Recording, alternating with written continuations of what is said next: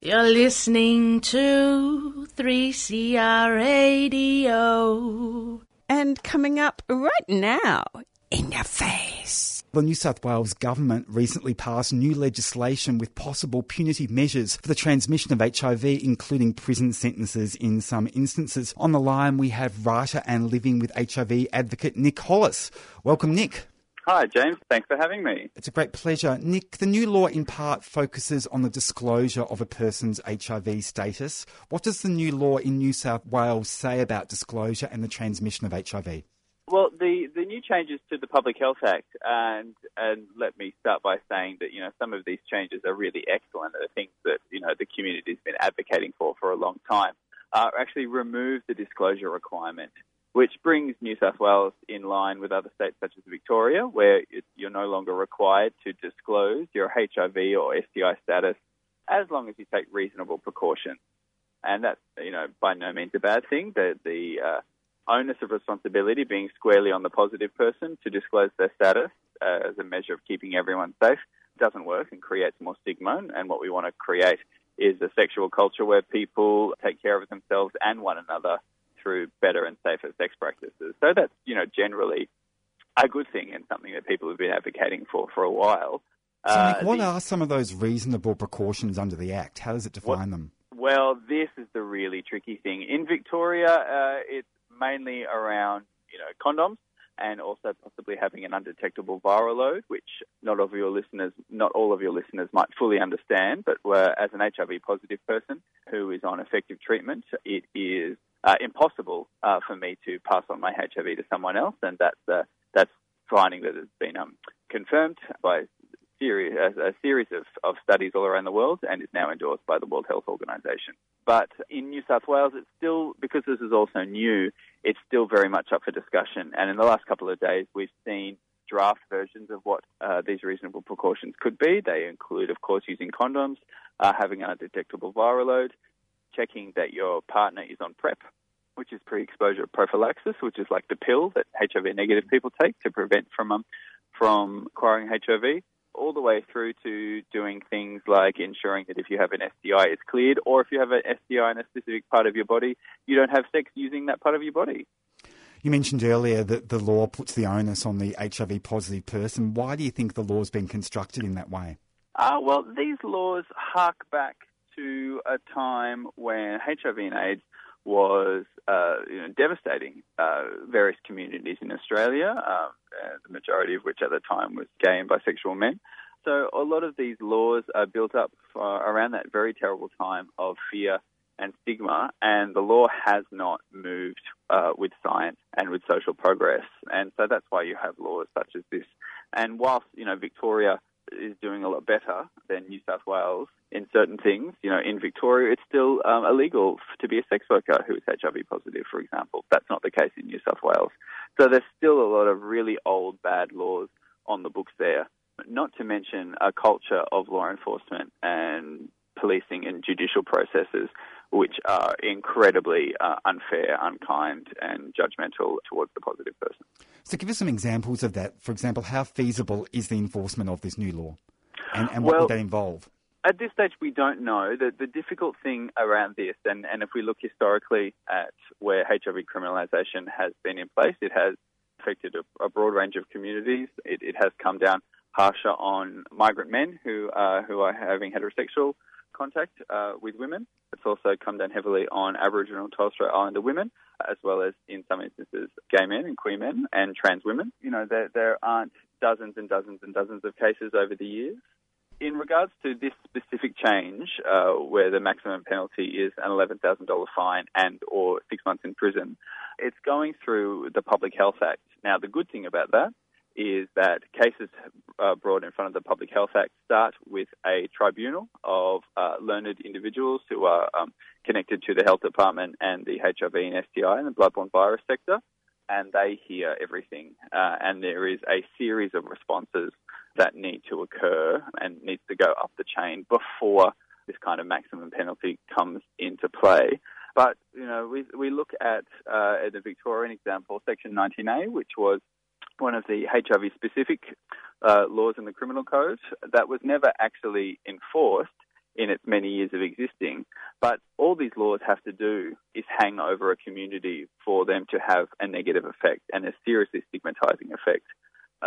One of the great problems with HIV criminalisation is that anyone can be accused by, for example, an angry ex-lover, or even in some cases, especially with women, an abusive lover who will threaten going to the police and enacting HIV criminalisation in order to maintain their abusive relationships. Not only that, there's a whole world of fear and stigma that hangs over us. So it's not necessarily that these laws are enacted, but that they exist, that that's a problem. Nick, give us an example of the kind of scenario where a person could be imprisoned for transmitting HIV under the new legislation in New South Wales. Under the Public Health Act? Yes. So it would be that someone, so if they don't take reasonable precautions, so in this instance, for example, they might not be able to maintain an undetectable viral load, or they didn't use a condom, and they clearly didn't disclose, their sexual partner could either find out about this and be incensed that this has taken place, despite them possibly not asking the questions themselves and not taking full responsibility for their own actions. That person could then raise a complaint either through a health department or a health official. The targeted person would be located and tracked down, say, by the health department, and would be possibly called in for questioning. If that person continued to, say, ignore the advice of a health department, say, for example, they were in a particularly chaotic period of their life, they were having mental health problems or some such confluence of things that could parlay into them repeatedly not taking the advice and direction of the health department, they could then be directed to a magistrate and the police and be put in prison. How enforceable is the new law? I imagine health departments, including in New South Wales, have some fairly sophisticated measures for tracking people with HIV and, of course, mandatory reporting from doctors when someone seroconverts. The thing about monitoring individuals is that, thankfully, even though HIV is a notifiable disease, individuals can't be monitored. There's no identified database of people living with HIV. So whilst we are absolutely monitored and tracked as a key population, our individual actions and movements aren't tracked, which is a good thing because of the implications then on privacy and testing that would have.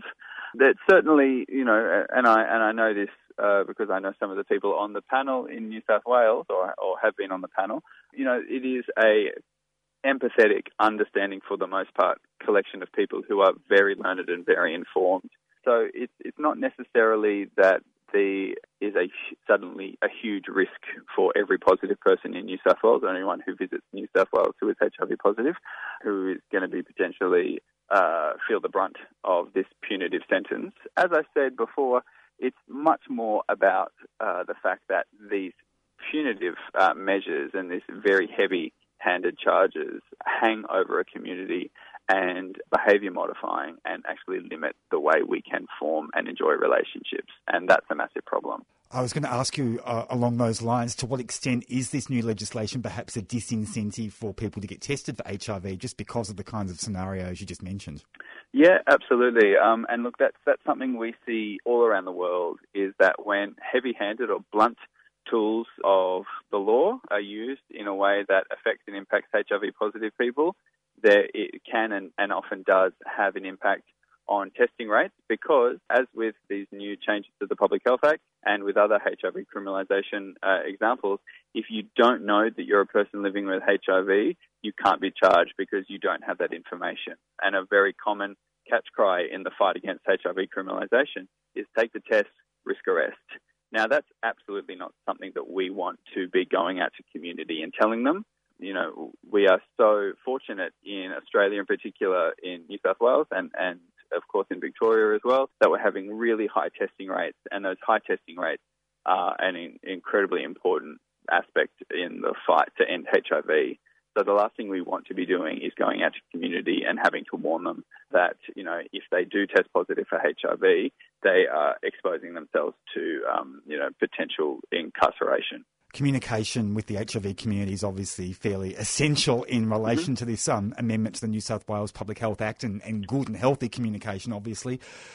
Because I guess to what extent I'm asking, I suppose, is that there potential for this to be a return to the grim Reaper days when people with HIV were demonised in the 1980s and early 90s through misinformation?